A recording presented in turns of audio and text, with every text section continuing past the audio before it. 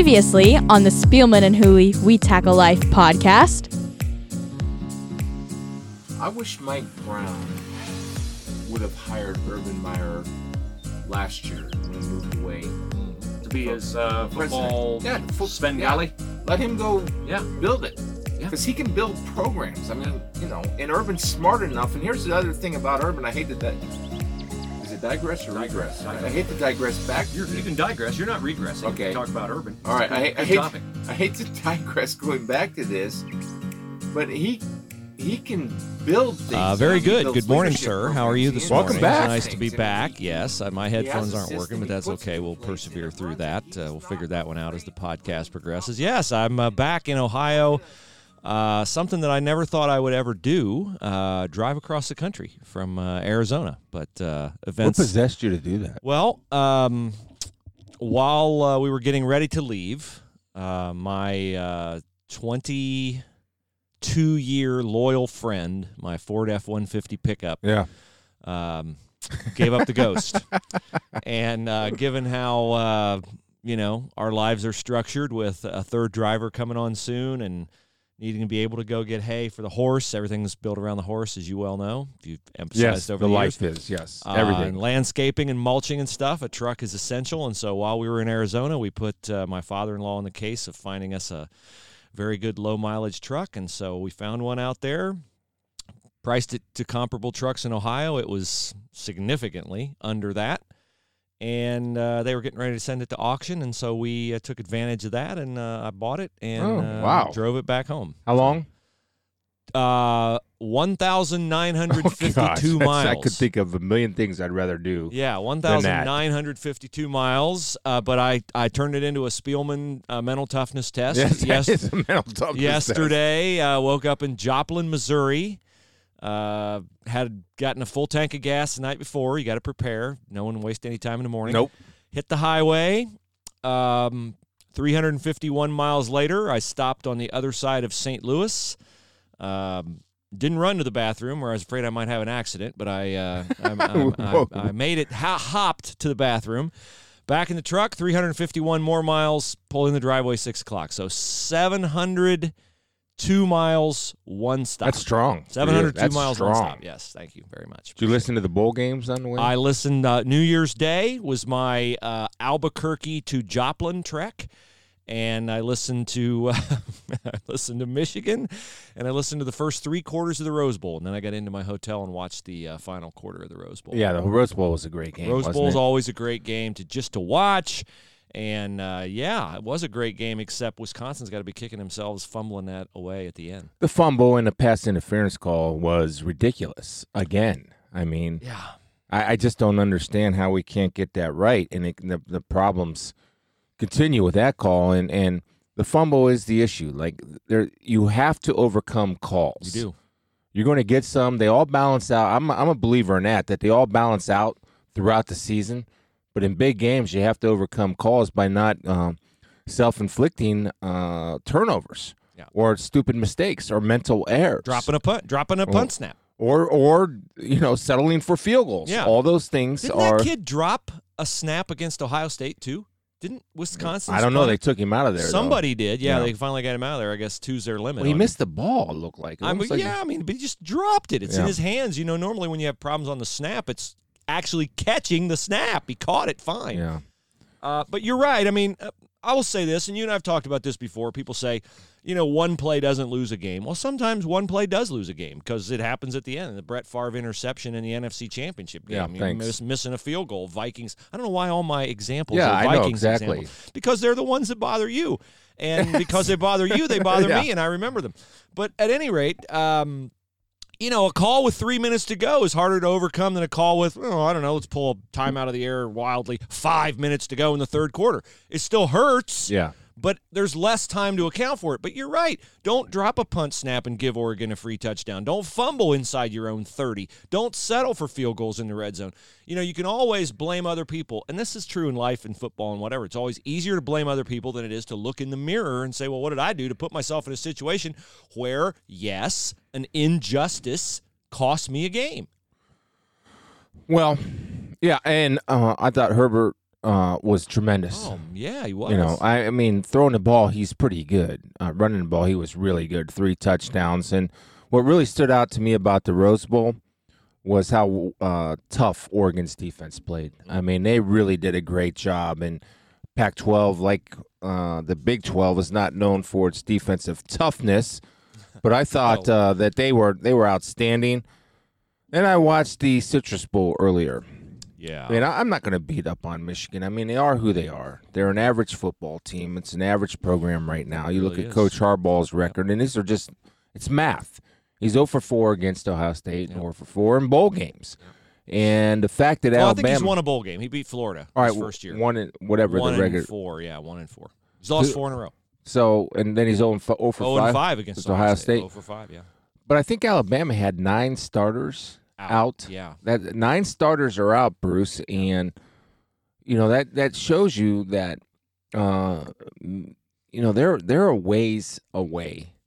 And until they get a quarterback that is the caliber of a Justin Fields or a Herbert or somebody. Jalen Hurts, Trevor Lawrence. I mean, look at the playoff. Joe Burrow. Look at the playoff team. Until they get that quarterback, it's going to be the same. They're going to win 8 or 9 games, and they're going to lose 3 or 4 games. That's who they are. Every single year. And that's what they are, and that's who they are. And until that problem is solved or addressed, which it has not been, it has not been addressed, and that the biggest mystery for Michigan football still remains the inability to get a stud quarterback with that program, because a stud quarterback elevates everybody around him. And they have yet to have that, including when Rudock transferred from Iowa. He was a nice fill-in player for them. If you're taking a transfer quarterback, and this is true of every program, you're the only reason you take a transfer quarterback is because you don't believe in the quarterbacks you have. Oklahoma with Jalen Hurts, Ohio State with Justin Fields. Ryan Day didn't want to go into the season with Tate Martell and Matthew Baldwin. He didn't want to. He thought Justin Fields was an upgrade. And Joe Burrow at LSU, they didn't want to go into the season with the guys that they had, so they were willing to risk offending those guys and having them transfer, and one of them did, and 2 did here, and that's just what happens. But the fact that Jim Harbaugh takes Jake Rudock and he takes John O'Korn and he takes Shea Patterson tells you he doesn't believe in the quarterbacks that he has, because if he believed in the quarterbacks he has, he wouldn't be taking transfers. Or developing the quarterbacks that and they so have. He's not hitting a home run on the transfer quarterback market. He's doing I think he did the best he could when he got Rudock, and he did the best he could when he got Patterson. But you're not hitting the grand slam that Ohio State hit with Justin Fields, or Oklahoma hit with Hurts, or LSU hit with Joe Burrow, because let's face it, there aren't that many grand slams out there to get. No, but you have to be able to identify them, and a lot of it's like NFL scouting, right? It's free agency, so you have to have somebody in your office in charge of quarterbacks around the country, or notes on when they were in high school, where they rated in your ratings, in your own personal ratings or team ratings or your individual ratings as a staff, and why is that guy not playing? And then once he enters the transfer portal, we can pull the trigger quickly or make a decision whether we want this guy or not. That is the wave. That is the future. You see the success. 3 out of the 4 playoff teams had transfer quarterbacks. You just named them all. And they were all really, really good. And the biggest one, I think that the most surprising one for me is Joe Burrow, because Joe had a nice year last year. Not a great year, but a really nice, just a nice year. Then this year, what Joe has been able to do has boggled my mind. The continued week in and week out improvement. The accuracy, his accuracy improved so much over 1 year that I find myself at the beginning of the year, and people were starting to talk about it, Joe Burrow, first overall draft pick. And I was kind of like, man, I just don't see it. But the more I kept watching and seeing the decision-making and the quick trigger and the ability and mobility and the presence in the pocket and to be able to run and scramble and do all these things, it's been a joy for me to watch. And I'm so happy for that kid because, you think about it. Let's see. SEC champion, check. Chance for a national championship, check. Heisman Trophy, check. By the way, raise in your spare time, raise $500,000 for the Athens Food Bank in Ohio, which needs it. Yep. Check. And will be the pick unless Mike Brown, of course, decides Oh that. my goodness! That that might not mess be. that up. Might be the. How do you mess that up? I don't. You can't. Kid from mess that up. Athens, Ohio, going to. You can't mess that up. I mean, that's just impossible given who that. And let me just say, we didn't see him being the number 1 overall pick. I made the completely erroneous statement here, which I always want to own those. And you and I talked about it, and I think we were both the same mind at that point in the season. Why would you draft Andy Dalton to take Andy Dalton's place? Well, the more I watch Joe Burrow, he's not Andy Dalton. No, he's not. And That's Andy Dalton. Andy Dalton's okay. Andy Dalton's an NFL starter. He is, but he's a guy who everything else has to be right for you to get where you're going. He's never won a playoff game. We know Andy Dalton's ceiling is established. I think Joe Burrow's ceiling keeps going up because the more I see him, the more I like him. Yeah. At some point in time, you got to say, well, there's a synergy here between ability and intangibles and leadership and all the other things that you want. And, for some players, the enormity of the task of being the franchise quarterback of the Cincinnati Bengals would be too big. I'm not going to guarantee you that it's not too big for Joe Burrow, but I'm going to guarantee you that of all the players in the draft available right now while the Bengals have the number 1 pick, he's the best bet to handle that burden. Well, remember I told you Urban Meyer gave me his checklist of what he sees in the quarterback, and throwing was number 6 on the list. Now, that's just Urban's personal preference, but it was, the intangibles were very high. Competitiveness, leadership. All that, toughness, and the making big plays in crucial times, smarts. I forget his list, but I just know because I asked him about that right away. And without hesitation, the first thing he said, well, number 6 is throwing. Then he went through his list. And I was thinking about this the other day and, watching Dwayne Haskins, because I got to see Dwayne Haskins toward the end of the year. Dwayne Haskins has got a chance to be really, really good. So the Redskins feel good about that. I would feel good about it after what I watched. Now, don't forget, Dwayne Haskins' best wide receiver on the Washington Redskins was Terry McLaurin. Yeah. Terry McLaurin was the number 3 or 4 wide receiver for Ohio State last year. Yeah. Was he not? Yeah, Terry McLaurin's McLaurin's really with 2 good. other rookie wide receivers. Yeah, you don't want your best receiver to be a rookie taken in the 3rd round. No. Like if your best receiver is A.J. Green or Julio Jones in their rookie year, okay, but it's a reflection on who you have if your best receiver is a rookie taken in the 3rd round. And I was so impressed with Dwayne Haskins' growth. And the other thing about Dwayne Haskins, and I asked Urban about this, and, how did Dwayne Haskins beat out Joe Burrow? Well, if you watch Dwayne Haskins in practice and you watch him play in the NFL, you can see how that can happen. Now, all things can be equal. I mean, Joe Burrow's had the year of a lifetime. I mean, it's a once every generation year that this kid has had, including his father betting $2,000 on him to win the Heisman at 201, and I think he ended up winning $400,000. Nice, Jimmy Burrow. Way to go, buddy. I mean, that's way to believe in your son. That's a big play right there. That is a big play. So I just think it's really cool to see that from what Ohio State has been able to do, and it's a really great story for Joe to have a degree from the Ohio State University and still develop here, and then be able to go to LSU and is doing what he's doing, and now he's going to play for a national championship against a team that dies hard. I mean, one thing you can say about Clemson, man, they are champions, and I don't think they're better than LSU. I think Ohio State is better than LSU. I mean, better by 2 or 3 points, just like that. But I think Dabo Swinney has these guys believing so much in what they're able to do, and there's so much talent, especially on the defensive side. I really like the linebacker. He's probably going to be the 3rd or 4th pick. Isaiah Simmons. He'll probably be the 4th pick overall. Very versatile player. Or maybe the 3rd, because the Lions might take him. But the Lions need a corner, and the top corner coming out is Jeff Okudah, which, by the way, that letter to his mom was pretty cool. I don't know if you had a chance to read that. And then we had J.K. Dobbins declare for the draft while you were gone. So it's a lot of good stuff. It was a great year for Ohio State. I feel bad for those kids because I do believe that they are the best team in the country, and if it was a best-of-3 series, I think nobody could beat Ohio State in the best-of-3 series, but in our great game of football, it's not. And that's why I say you don't have to be the best team. You just have to be the best team on that particular day, and Clemson was the best team on that particular day. You know, we looked at that game every way I thought we could possibly look at it. And then yesterday, while I was listening to ESPN radio, somebody threw out a assessment of it in a way that I hadn't thought about that just hit me right in the head, that Ohio State got outscored in that game 29-7. It was 16-0. Mm-hmm. And then after that, they got outscored 29-7. I hadn't thought of that, and it didn't feel, watching it live there at the stadium, right, like they were being outplayed to that degree.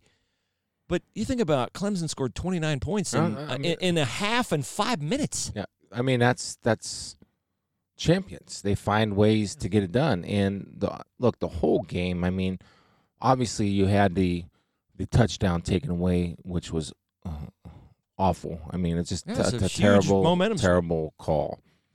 But regardless of that, 0 for 3 in settling for field goals instead of touchdowns. And the big play, and I remember we talked about this on air, but it's worth reliving because because of the way I announce a game and broadcast a game, I'm one of those guys that say a game against two teams always comes down to 7 or 10 plays. Mm-hmm. You just don't know when those 7 or 10 plays. The biggest play of that game might have been when that kid tripped J.K. Dobbins. Because how many times have we seen J.K. Dobbins get caught from behind or get touched from behind? Not lately, not this year. No, so anyway, I got to let it go. I got to let it go. Yep, we all do. Okay, let's read a review, and we want to thank you for reviewing the podcast. You can go to iTunes and do that, and 3 guys do that since the first of the year, which is awesome. Here's from Get Better Each Day. He says, Bruce and Chris are great. They speak the truth, positively entertaining on so many levels. Love their humor, sports knowledge, and life advice. Oh, and Joel Klatt and Gus Johnson are awful. Good luck, Bruce, in 2020. Good things happen to good people, and you are a good person. Well, thank you very much. What do I get, bad luck? Or no, I think I'm omitted from the good luck. You know, I had somebody else say, boy, you really went deep stream of consciousness after the Fiesta Bowl, and I thought they meant on the game, and then they said, no, you talked about your own 2019, and honestly, it's 4 a.m. I don't remember what I said, but I. You were talking about yourself? I think I was talking about my 2019, and 2019 somewhat challenging. 2019 was a good year because good things happened out of something that was unforeseen, losing the zone. So that was all right. So appreciate the reviews very much. Very much. Now, you guys, we'd love for you to win the couples membership to Premier at Sawmill Athletic Club, and the entries are rolling in. You have a couple days left to enter. We're going to draw that next week. Go to SpielmanandHooley.com. And the entry form's right there on the front. You can't miss it. Couples membership to Premier at Sawmill. It's right at Sawmill and Bethel, just a little bit, one direction from it, away from town, toward the river. Just a phenomenal facility, and we want to thank Jim Miller, Regan Koivistu for making that available to us. You cannot be an existing Premier member, but if you'd like to get in shape in 2020, it's the time of year that everybody comes up with the New Year's resolutions. You, your wife, get in shape. You have kids. You can add the kids on for a minimal cost. Even just to hang out at the pool in the summertime, it's definitely worth it. You get all your most of your fitness classes. I'm sure there's some you can pay for individual fitness instruction, but you get aerobics, and you get yoga, and you get strength training, and you get all that. You get ellipticals and steppers. It's the best fitness club in Columbus, and beautiful, clean locker rooms. So enter and win that, courtesy of Premier at Sawmill Athletic Club. Okay, Mr. Spielman, I know this will shock you. I was listening to Jimmy Haslam yesterday talking about his vision for the Cleveland Browns, and let's just say that he sounded an awful lot yesterday like he has sounded many times in the past. And as owners, we take full responsibility for all those changes. I think at the same time, having been in Northeast Ohio and the city of Cleveland for these past 7 years, are more determined than ever to for lack of a better terms, get this right. And we're extremely focused on getting the right head coach and the right GM because we want this to be the kind of environment, kind of team with continuity that, I'll be honest, this organization, our players, this city, and Northeast Ohio deserve. Okay, so that was yesterday. That was not when he brought in Mike Pettin, or when he brought in Hugh Jackson, or had Sashi Brown, or he had Ray Farmer, or he had, other guys. We're rebooting the reboot of the reboot of the reboot. He has no other choice. I mean, what else do you expect him to say? Two things can be true, and I heard a lot of Cleveland radio hosts griping about this. How can you trust Jimmy Haslam to get it right? Well, I don't know that you can, but what choice do you have? But continuing with what's wrong is not a better move than trying again to get it right. So the only question I have, and I think if I were a coaching candidate or a GM candidate for this position, what's a guy that lives in San Diego? What's his role? Paul DePodesta. What's his role? Chief Strategy Officer. What strategy of what? Okay, so here's the best portrayal of Paul DePodesta's role that I can give you, and I must credit Albert Breer of the NFL Network, who you and I have had on a radio show does before. A great He's job. a big Buckeye fan, and he's with, I think Albert's with SI or Monday Morning Quarterback. Somebody he's on on Okay, Twitter. so Albert's connected. Albert says Paul DePodesta, when Jimmy Haslam said Paul DePodesta is going to run the search, what he means is DePodesta, remember his title, Chief Strategy Officer, that DePodesta is going to establish the parameters for how they will conduct the search. We're going to interview this guy. We're going to interview with this process. Here's the process of how we hire a coach.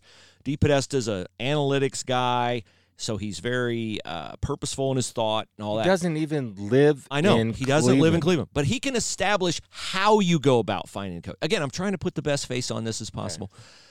Okay. It sounds to me like Albert Breer's opinion is DePodesta sets forth the parameters for how Haslam and his son-in-law and his capologist and the eventual head coach hire are going to pick the GM. So DePodesta sets the parameters of the search, but he doesn't necessarily decide who gets the job. That's the best portrayal of it. I don't know. That may not be right. He can't have the. But that's what Breer said is DePodesta's job. He's not around the program. No, he's never there. Well, no, that's not true. He he's is there there. twice He's there a week or he's something. There. A lot of people tell me he's there a lot. Look, I lived in Cleveland. What's he do? Well, here's the thing. I gotta at least mention this.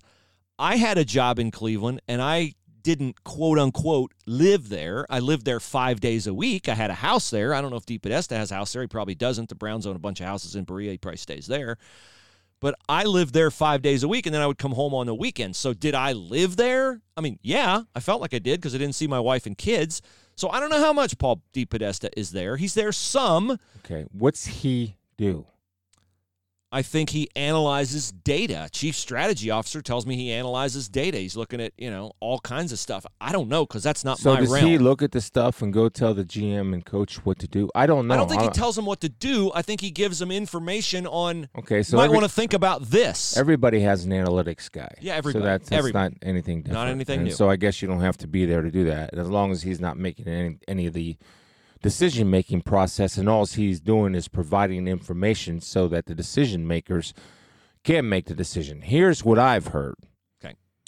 That Mike McCarthy will come if Elliot Wolf is general manager. Elliot Wolf is already there. He was brought in by John Dorsey from Green Bay. And Mike McCarthy, you'll have a shot. He interviewed yesterday. It's a package deal.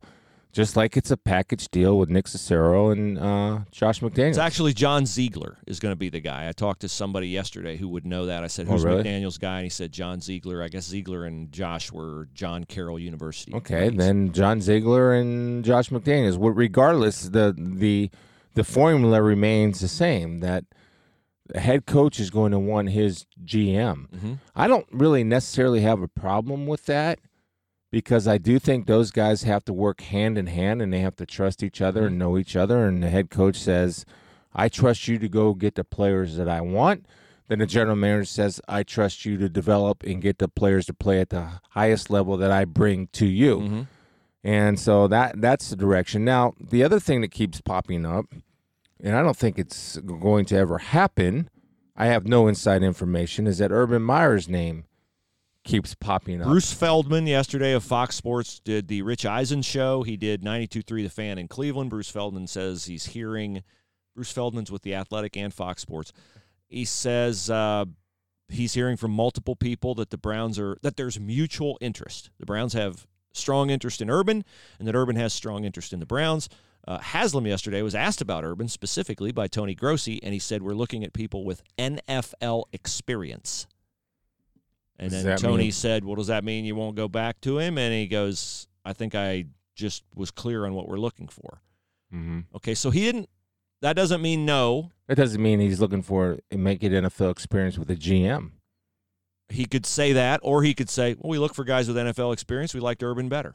Yeah. One thing about Jimmy Haslam, I think, is fair to say, whoever talks to him last has the most influence over him. So I wouldn't want the first interview with Jimmy Haslam. I'd want the last interview. Because here's the thing. Don't overthink this. This is what I would tell the Browns. Don't overthink this. I think you made the right move getting rid of Freddie Kitchens. That was a no-brainer. I favor the firing of John Dorsey. I know a lot of people don't. I think John Dorsey didn't want a strong head coach. He wanted to run the operation and the organization.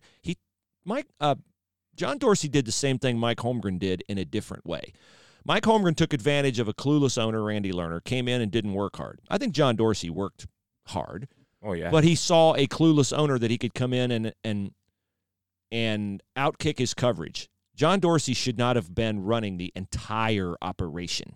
I think John Dorsey can be an okay GM, but when he ran the entire operation, I cannot absolve him of responsibility for much of the dysfunction that I saw on the team. He didn't rein in the Browns last summer. He's the experienced hand there. Freddie Kitchens isn't. He didn't rein in the Browns when they were talking about how great they were going to be. He let the visors and the watches and all that nonsense happen.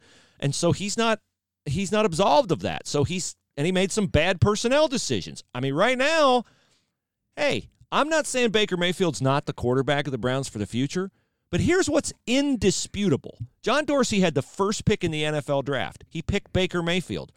2 quarterbacks picked after Baker Mayfield have their teams in the playoffs in their second year, and one of them is going to be the NFL MVP. Now, you can say nobody saw that coming. It's John Dorsey's job to see that coming. There's only 32 jobs in the NFL like John Dorsey had. That's a very exclusive club. You're paid to see those things coming. So I'm not firing him because he didn't pick Lamar Jackson, or who I don't believe in is sustainable, or Josh Allen. But I'm saying all the people who just gloss over the Baker Mayfield pick, you can't be sure about Baker Mayfield. He blew the He blew the first pick in the second round of that draft, Austin Corbett.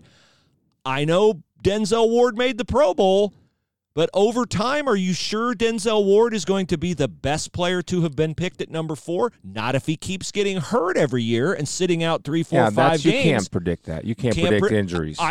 I said it in the very beginning. Denzel Ward's a slight kid playing corner in the NFL. How do you know he's going to hold up over time? You don't know that about any player, though. But pass rushers live longer than corners in the NFL. And I asked Iggy Ansah that. I don't know if that's necessarily true.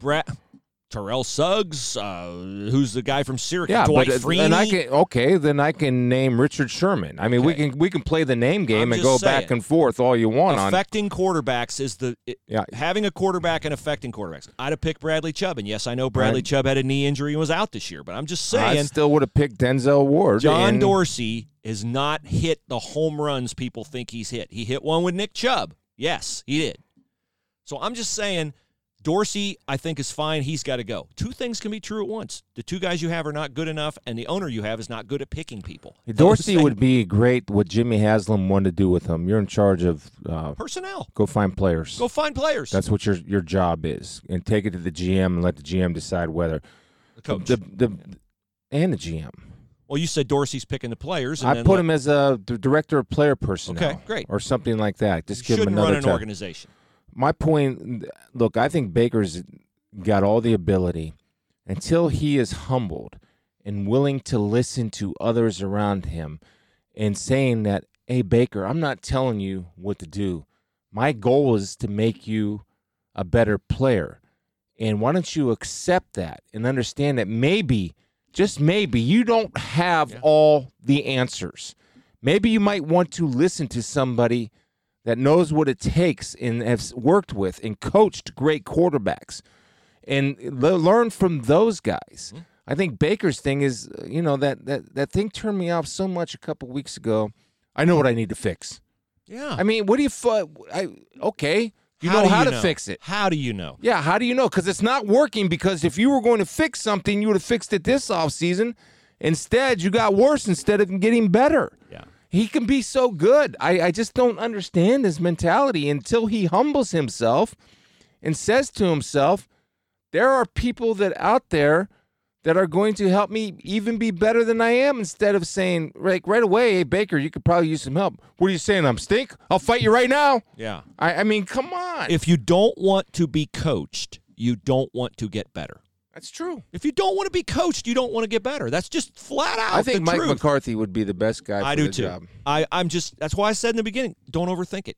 You want they said yesterday, want a proven NFL coach. There he is. He's won a Super Bowl. He's dealt with a headstrong, enormously talented quarterback in Aaron Rodgers.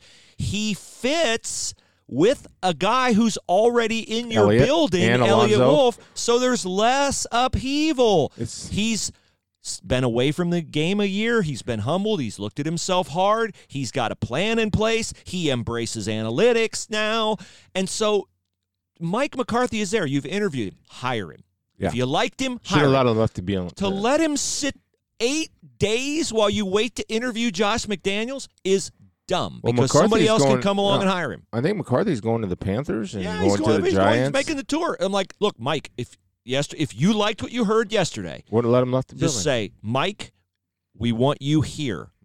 Are you committed to us? Are you committed to us enough to say no to these other interviews? Because if you are, we'll go out and introduce you right now. But no, they're going to do a wide search, and we're going to talk to this guy and this guy and this guy and this guy. And then guess what? Then the guys who you keep waiting can get better offers or can rethink their commitment to you or your commitment to them, and bad things happen. It's like the Shark Tank. Don't leave the tank. Yeah. Bad things happen. The good news is that the Browns are 0-0, and they're a humble team, and you better have somebody strong, because if you don't, you're going to get what you had this year, is where the players are going to overrun the coach and they're going to do what they want and say what they want. And even Todd Monken came out this week, offensive coordinator, saying something about that. This place is a total mess. What I heard was he said, he told somebody that the plays they would game plan for, that they'd get to the game on Sunday, and because Freddie Kitchens called the play, Freddie would call totally different plays than what they had put in their plan through the week. Can't do that. I mean, you can't. You practice, and you got to believe in it. And you got to stick with it. Then you adjust on the fly. So I'm skeptical when I heard the head coach is going to be involved in the hiring of the GM and all that kind of stuff. So look, anybody who's listened to me in Cleveland for 5 years knows that I say hire Rick, your brother, as team president. Let him hire the GM. Let him hire the coach. I'm not even going to ask you to comment on that, because then people think that you and Rick have talked and whatever. Right. So yesterday when they said they're going to do head coach and GM, I was like, oh, this is doomed to failure. So I reached out to somebody in the NFL that I respect, and I said, can this work? And so he gave me his assessment of the playoff teams right now and who runs them. And this gentleman actually said he likes the head coach articulating the vision, telling the GM what kind of players he wants. Yes, everybody. And then everybody's on the same page behind the coach, and everybody's on the same page, in this case with the Browns, behind the quarterback. You have to be aligned behind the quarterback. So he says I agree with that, by the way. He says in Houston, it's Bill O'Brien. It's in Buffalo, it's Sean McDermott. In Tennessee, the GM, kind of sets the course. Not the coach, not Mike Vrabel. In New England, obviously, it's Bill Belichick. But wait a second now. Mike Vrabel determines on game day the coaching staff and the players and how the team is run once that final 53 is made. That's the way it usually works everywhere. Go ahead. New Orleans, Sean Payton's the guy who sort of sets the course for everything. Seattle, Pete Carroll does the same thing. In Philly, it's the GM. No? John Schneider's the one that picks the players. But that Schneider came in after Carroll. Carroll was hired, and they hired Schneider to work together. They turned the roster over together. Schneider is really good at his job, and Pete has great trust in Schneider. San Francisco, it's all kind of flows off Kyle Shanahan, that Lynch and Shanahan are aligned. Kansas City, Andy Reid, he obviously won the power struggle with John Dorsey. Yeah, but there's a young GM there, I forget his name right now, that, again, what kind of players you want, coach, and the coach Says, Yeah, that's I what want he's this. saying. He's Yeah. saying that it's all lying behind the head coach. It should be Head lying coach behind it. sets the course. But he says in Minnesota, Rick brought in, I don't know who Rick's GM is, but he brought in Mike Zimmer. Yeah. And that it's more in Minnesota, it's more like I envision and would love for the Browns to do with Rick, is let Rick set the course for the organization. It can be done a lot of different ways, I think. Right. And Jimmy Haslam talked about it can be a lot. Well, I just want to say it can be done a lot of different ways, but the vision has to be the same. There has to be one voice. Alignment. They all have to be aligned. We can't have, before the games, players lobbying to get out of there before the season's over. Come get me. You can't have coaches saying this is a total mess. You can't have head coaches out there wearing Pittsburgh started it T-shirts in public. I mean, you just have to find strong leaders with thick skin. Yeah, you really do. That don't pay attention to the noise. Here's a question. Haslam's tried it a bunch of different ways. So here's a very fair question yesterday at his press conference from, I'm not sure who asked it, so I'm just going to play the question and Jimmy Haslam's answer. A bunch of different organizational structures. Why is this the one you prefer right now? I think this, and let's face it, we're learning the hard way, right? I think this, everybody talks a lot about structure, and I think structure is important, but I think far more important are these two things, getting the right people and making sure they're aligned, okay? And I think if you looked at all 30 of the other 31 teams, there's all kinds of different structures, right? But if you look at the successful organizations that are consistently in the playoffs year after year, there is alignment within the organization, and they have the right people in the right place, coach and GM. And so that's what we're focusing on tremendously. And they have one that voice. Alignment is something that's really, really important. It sounds easy, but it's not. Yeah, so then Doug Lesmerises followed up with, were Freddie Kitchens and John Dorsey aligned? And Jimmy Haslam scrunched up his face, I don't really want to answer that, but I kind of need to address it. And he said, I think we can always do better, which means no, they weren't aligned, which is nobody's fault but John Dorsey and Freddie Kitchens, because John Dorsey hired Freddie Kitchens. Right.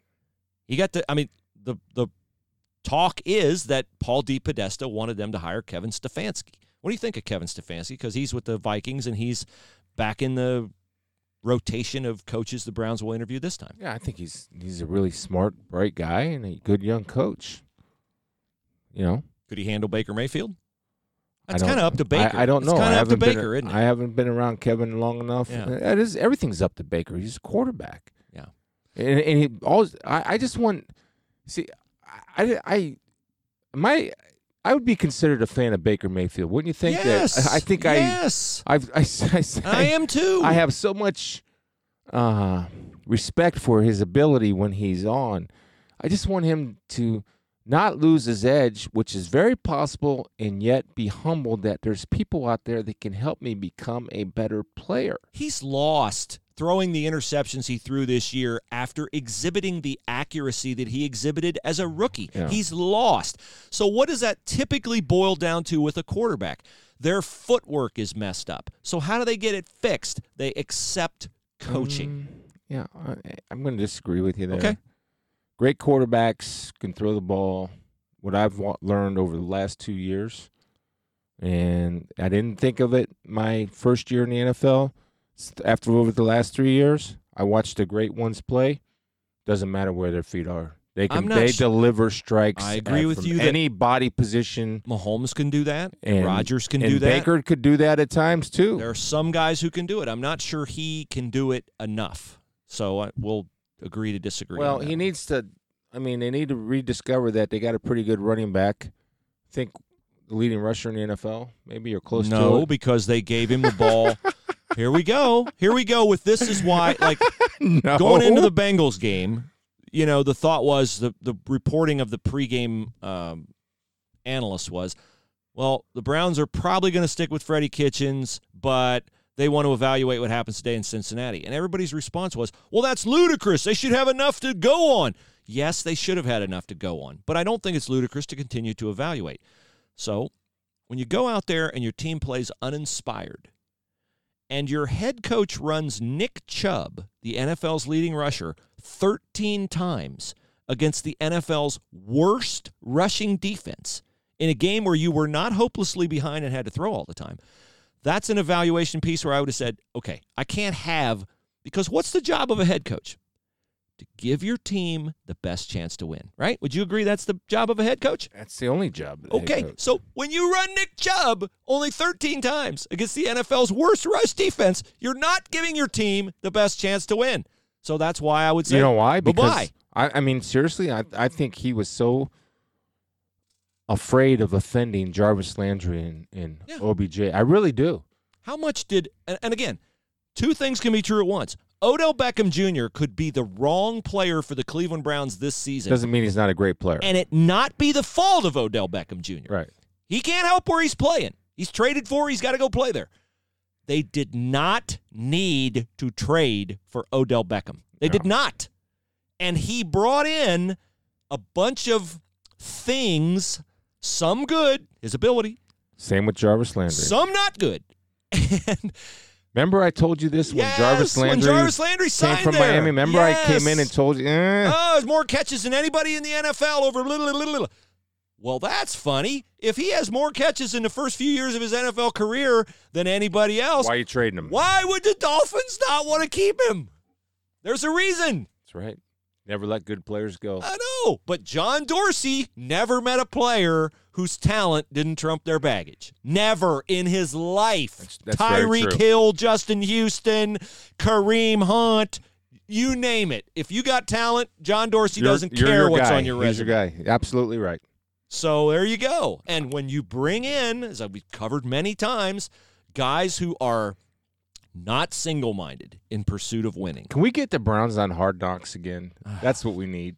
No, what we need are the Browns to be the first client of Two Guys in a Basement NFL Consulting.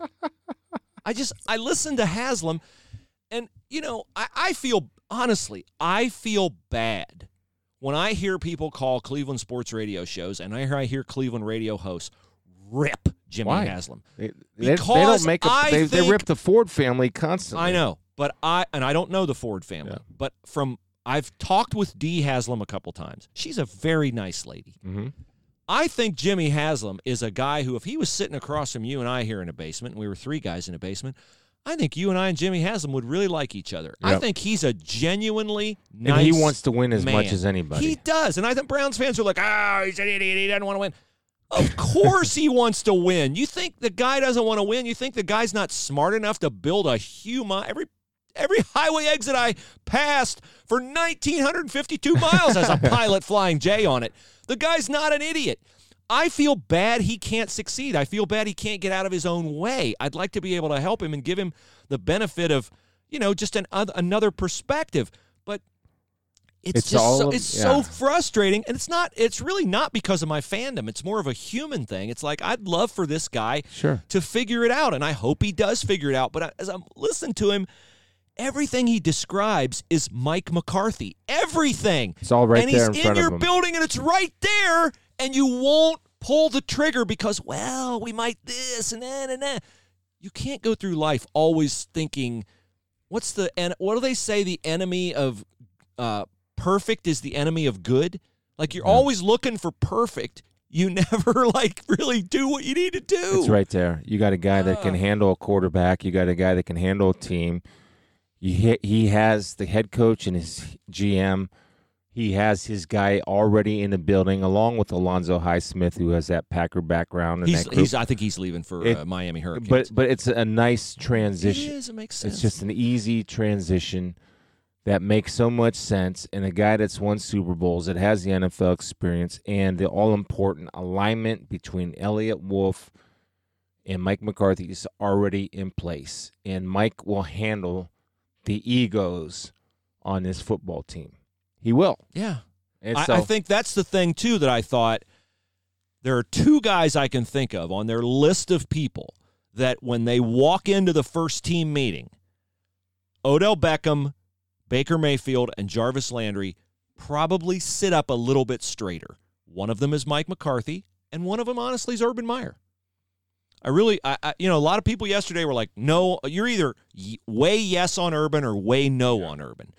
Look, Urban has questions. Will his health allow him to dive into it and do what he needs to do? Now, Chris, you can really give me a perspective. What's harder for the whole, like, quality of life?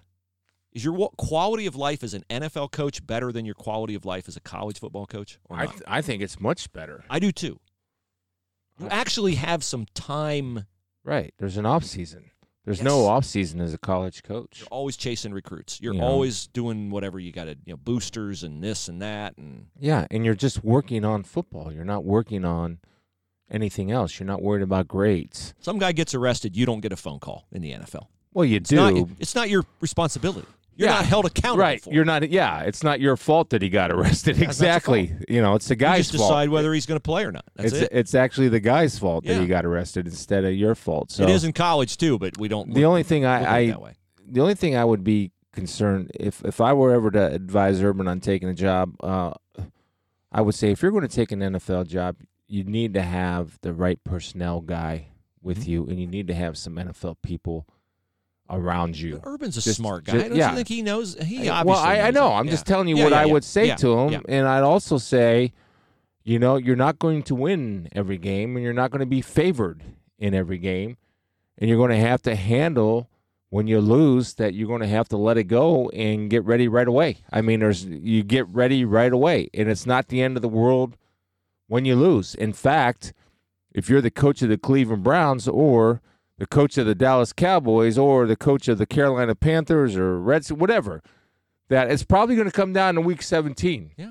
If you're lucky, your first year. If you're lucky, your first year. I'm one of those people that looks at this a little differently. I think one of the rotten things about being a college coach is you can't lose and get where you want to get. Not at Ohio State. In the NFL, you can lose 5 times a year for sure, and maybe 6 and get in the playoffs. And if you're the Eagles, 7. Yeah, so and win a division. I think that might release the pressure valve a little bit. Yeah. Not that he'd love, no worries, we lost.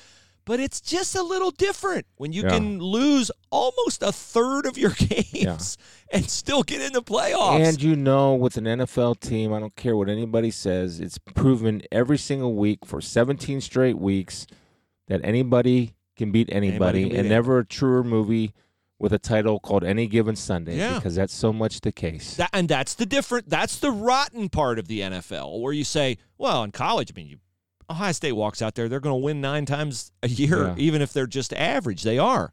That's why Michigan's a 9-3 team. They're average. They are. Yeah. They're average. But they have built-in advantages. You have no built-in advantages in the NFL. No. You can't outwork anybody. Everybody's got the same money. Everybody's working under the same system. There's no Rutgers or Maryland in your division in the NFL. Right. That's the downside. But if you believe in yourself and you want, I just think there's some differences to it. And the perfect example would be the Detroit Lions, who I don't know they're on a quarterback off the street, running backs off the street. They're playing with guys that were all 16 guys off the practice squad that they're playing with or weren't on the roster to start the season. They take the Green Bay Packers, who are playing for a number 2 seed, a bye week in the playoffs, and Green Bay had to kick a field goal with no time remaining to win the game. That's the beauty of the NFL. So we'll see. Dolphins winning at New England. When Dolphins going to New England needs to win to get a bye. You got Ryan Fitzpatrick, the ultimate journeyman, who's a great competitor. He is. They go up there and they beat Tom Brady and the New England Patriots, who are going for the number 2 seed. It's unbelievable, the level of competition. So that's why I have hope, by the way, for the Cleveland Browns next year. They need to get some offensive linemen, and they need to figure out what they're doing defensively, because what they're doing defensively, everybody complains about Baker and everything else. It's not the total problem. That defense was bad. Really bad against bad teams. And so they're apparently going to let Joe Schobert go. I've not been the biggest Joe Schobert fan. You are very complimentary. All I know is he makes plays. And so, again, it's always harder to replace a guy than to just keep a guy there who knows your system and all that kind of stuff. So anyway, of course, there'll be a new system with a new coach. I want to shout out Stover Farms Custom Meats, buddy of mine, Doug. Put the hamburger from Stover Farms on the Traeger last night. Big thumbs up from Doug. The hamburger is delicious. You can get, I think the deal from Stover now is a free pound of hamburger for every pound you buy when you say you're a Spielman and Hooley listener. Maybe they're going to give you 15% off steaks. Doug got the burger, and he's going to cook some steaks for his family this weekend. He loves it. Nice job, Doug. Everybody loves it. Up at 4000 Presidential Parkway in Powell, right there at the Circle K. Turn and head east, and you'll find Stover Farms Custom Meats. Trevor, Chelsea Stover, the parents of Cade Stover, Buckeye linebacker, defensive end. He'll be one of the man-eaters chasing down people next year in Chase Young's spot. Well, Chase will probably declare for the NFL here anytime if he hasn't already. Go to Washington. Enjoy it, Chase. I want to say one thing about the Browns that nobody ever gives Haslam credit when they say he's a terrible hirer of people. Everybody wanted to hire Hugh Jackson. It's not like the Browns have never hired the hot guy. When they hired Romeo Crennel, he was the hot guy. When they hired Hugh Jackson, he was the hot guy. And it hasn't worked out, so maybe this time it will work out. I wasn't a fan of Hugh, but I'm just saying. Bring him back. Round 2. No. No and no. Mike McCarthy's right there, Bruce. Just Mike is right there. Hire the man. He'll end up in Carolina, and he'll fix them, and it's just maddening. Okay. Let's see. I wanted to go back to Harbaugh for a second. He has NFL experience. Back when he was in San Francisco, there was a little flirtation where they almost traded him to Cleveland. That was Mike Lombardi's big gambit that he almost pulled off. I don't think Harbaugh would leave Michigan in the condition Michigan is in. Now, I'll say he's made them better. He has certainly not made them anything close to what we thought he would make them, what maybe as Ohio State fans we feared he would make them.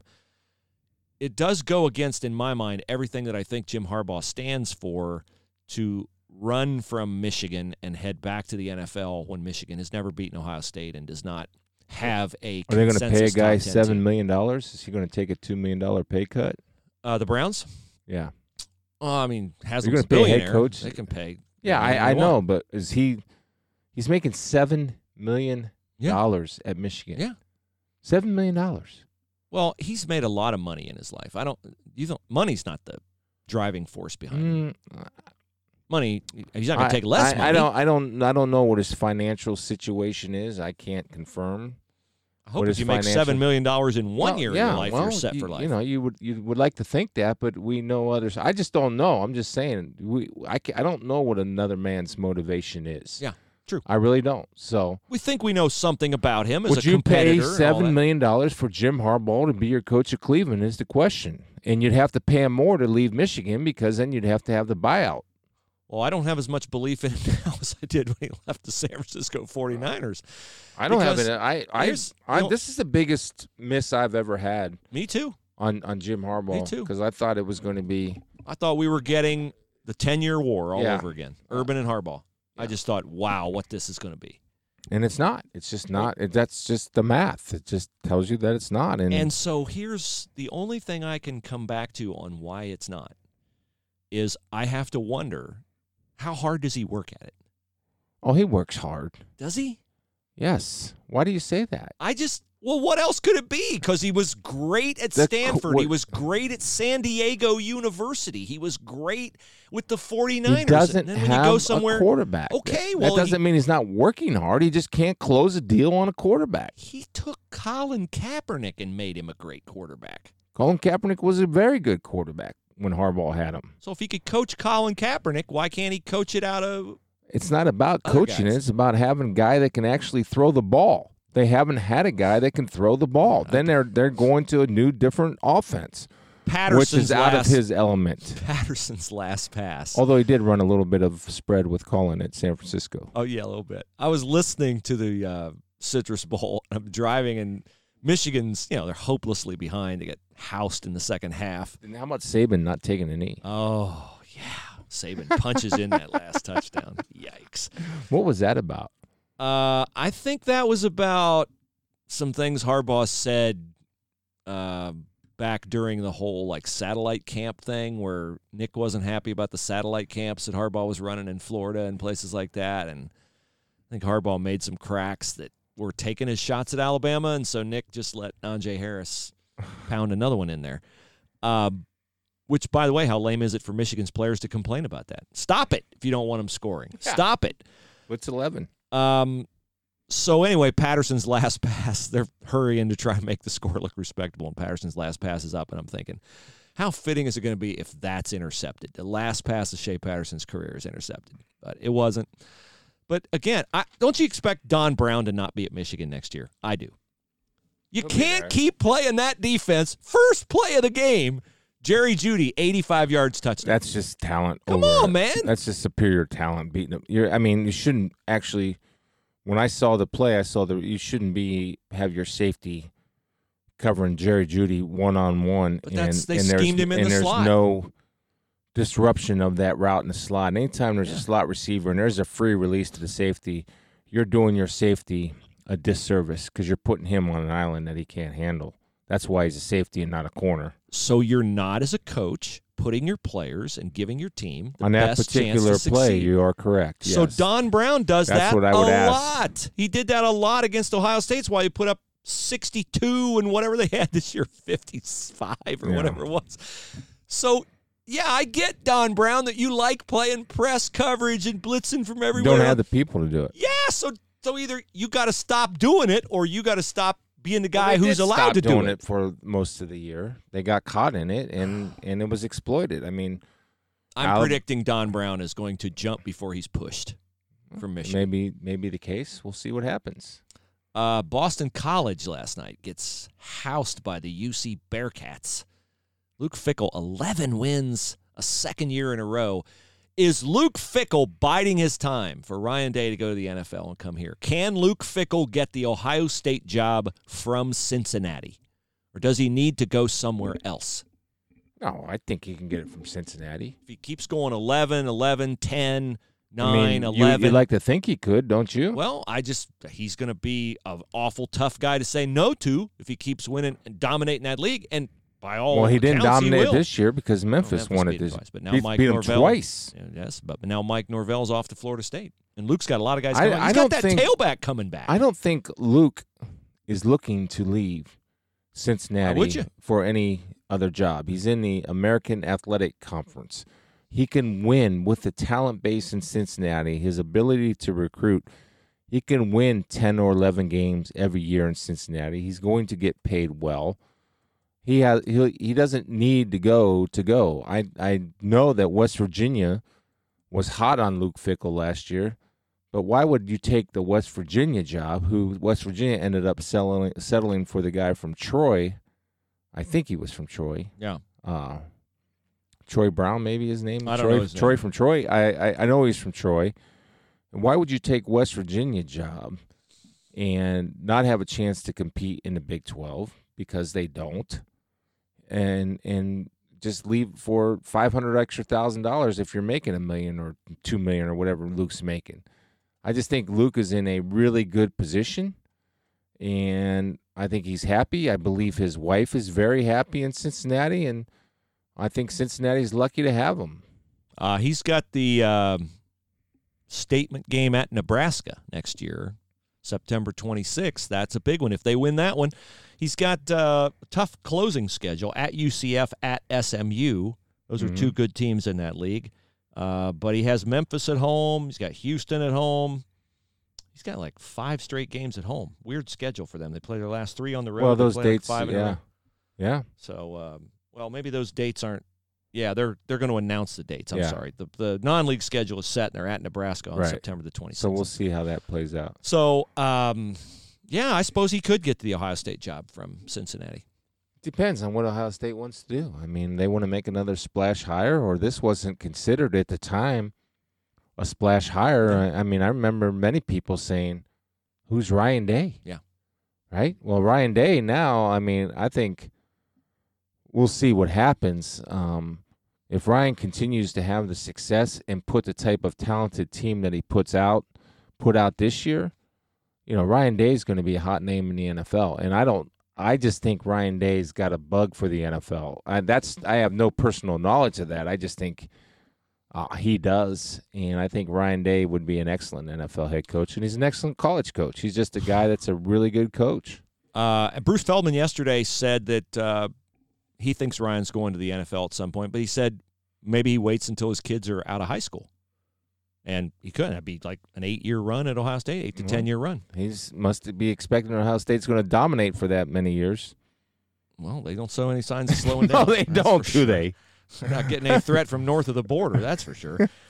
Email the show, SpielmanHooleyPodcast@gmail.com. Todd emails the show. He says, I love the show. Keep shining your light with your testimonies. I absolutely love it. When the two of you are not in the same location, the sound quality of the show is bad, nearly where you cannot listen to it. Now, that's not true, Todd. He says, the basement studio notwithstanding, you are both broadcasting professionals and are better than that. You should find a way to fix it. Thank you for your show. I like the football part. It takes me back to Spielman on Sports I agree. Days on 1460. That's the CEO's problem. Now I'm in Virginia. I enjoy getting the great OSU football analysis. Keep living lives worthy of your calling. Warm regards, Todd. He says, I think I'm still laughing about the Diet Right Burger Chef memories. Well, that was my fault that I did not get Mr. Spielman a headset with a microphone on it to plug into his phone. You're the CEO. And so he took it into his own hands and got such a microphone. And I believe our last podcast from was it dual locations was dramatically improved. Yes, I believe it was. So well, you told me to speak into the speaker, so that's your fault. Well, no, I did not tell you to speak into the speaker. I told you to use the speaker phone. That doesn't mean like get right on top of the speaker. I did. Nevertheless. No, everybody was complaining about it to me. I said, yeah. Okay. Well, call Hooley. He's the CEO. I don't make any decisions. Yes. Okay.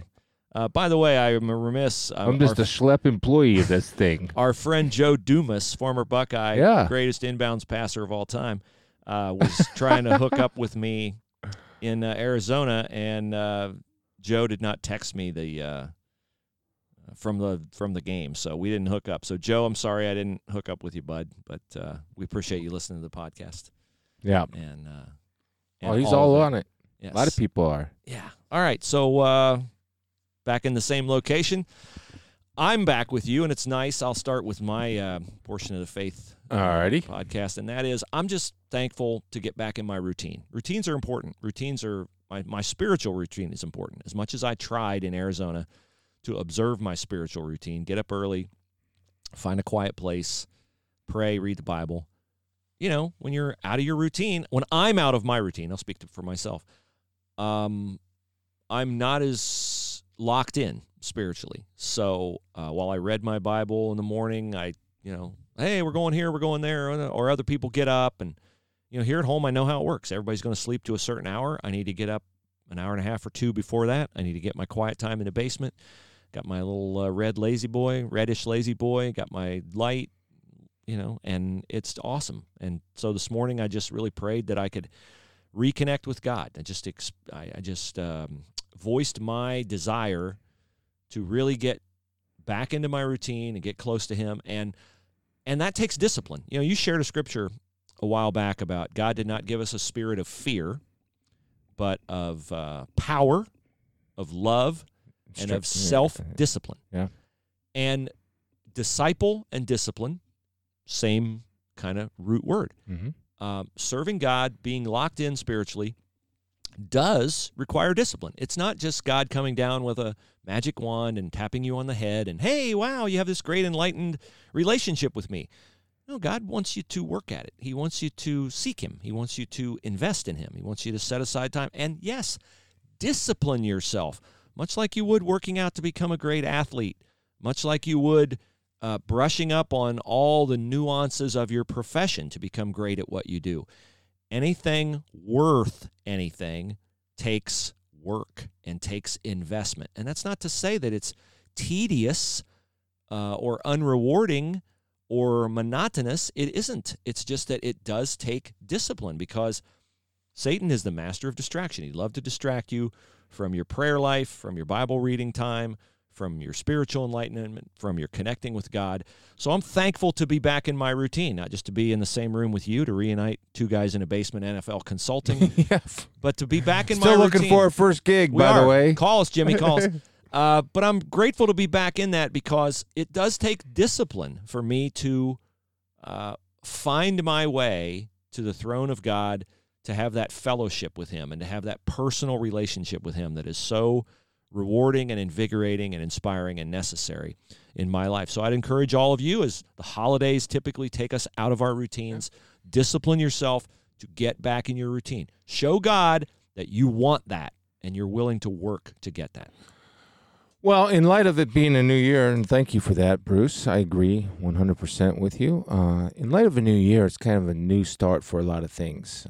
Kind of reset your moral compass, so to speak, and what better way to reset your moral compass than reset your spiritual compass. And as you just talked about, one way to do that. Another thing is, I think you got to, a big thing for me is, and for you, and because you talked about Satan and all the tools he has, is one of the tools is anxiety or anger toward others, right? So I had an issue with somebody close to me that was wronged. They were wrong. Done wrong. They were Someone done did it. wrong. Yeah, they were done wrong. There was a mistake that happened, and this person had an issue with forgiveness. So I said to this person, look at the intent. Was it a malicious decision to hurt you, or was it an honest mistake? Was there contrition shown by this person? Was there genuine sorrow for hurting you? And I said, if there was, then I understand your frustration. I understand your anger. And I understand why you can be upset, but you also have to look at what was the intent. Mm-hmm. And if the intent wasn't malicious, then you'll have to find forgiveness in your heart very soon. And with that, I said, let me attach a biblical verse to that so that you can say, well, this is not only my opinion, but it's the opinion of God. And it comes from Matthew 16, 14, and 15. After all, Jesus gave us the stern warning. And this is the verse. If you forgive men for their trespasses, your heavenly Father will also forgive you. But if you do not forgive men for their trespasses, neither will your Father forgive your trespasses. So forgiveness is a really big thing. Yeah. You know, and I just want to encourage people that if you have been wronged or if somebody does something wrong, even if it is malicious, eventually, for your own good, you're going to have to forgive them. But if you look at it after the act happened, you say, did that person really mean to hurt me? Then really look at the intent of that person and really find it in your heart for forgiveness. So I just want to encourage everybody on this day, the 3rd of January, 2020, to think about forgiveness. And if there's somebody in your life that you need to forgive, not only for them, but more importantly, so your Heavenly Father can forgive you. Yes, extremely important to free yourself from that prison of unforgiveness. I think one of the things I saw David Pollack of ESPN post was, not forgiving someone else is like eating rat poison and expecting them to die, because it does damage you. It does. And the scripture that you referenced there comes from Matthew, right at the point where Jesus is answering a question from the disciples about, teach us how to pray, and he gives them the Lord's Prayer. Yeah. And the Lord, so he intended for that to be included in the Lord's Prayer. That's that important. Like, here's how you pray to God, and if you don't forgive others, your Heavenly Father will not forgive you. Yeah. And why is that? Because look at all we've been forgiven of. Yeah. Jesus at the cross, each of us individually and only individually knows our own rottenness. Well, and our I own, can guarantee you, Bruce, that I am going to hurt somebody. I don't know how many days I have left, but assuming I have a few more days left, eventually I'm going to hurt somebody or anger somebody without the intent to anger them. I'll do my best never to intentionally hurt anybody. So we'll see. Great to have you out here at the Hinterlands. Yeah. Nice truck, by the way. Thank you very much. Wow. Can't hide money. I guess this podcast is paying better than I thought. You can't hide money, because trust me, since February. Most of mine's hiding very well. The CEO is getting paid well here. A lot of it flew out the door. A for lowly that truck. employee like myself, struggling. I got to eat cheese and crackers. Yeah, you got your royalty check over there. Yeah, cash it. Well, it's going to stay there for a while. All right, everybody, have a great week. We'll be back on Monday to talk about the NFL playoff games and to preview the national championship game. Have a great weekend.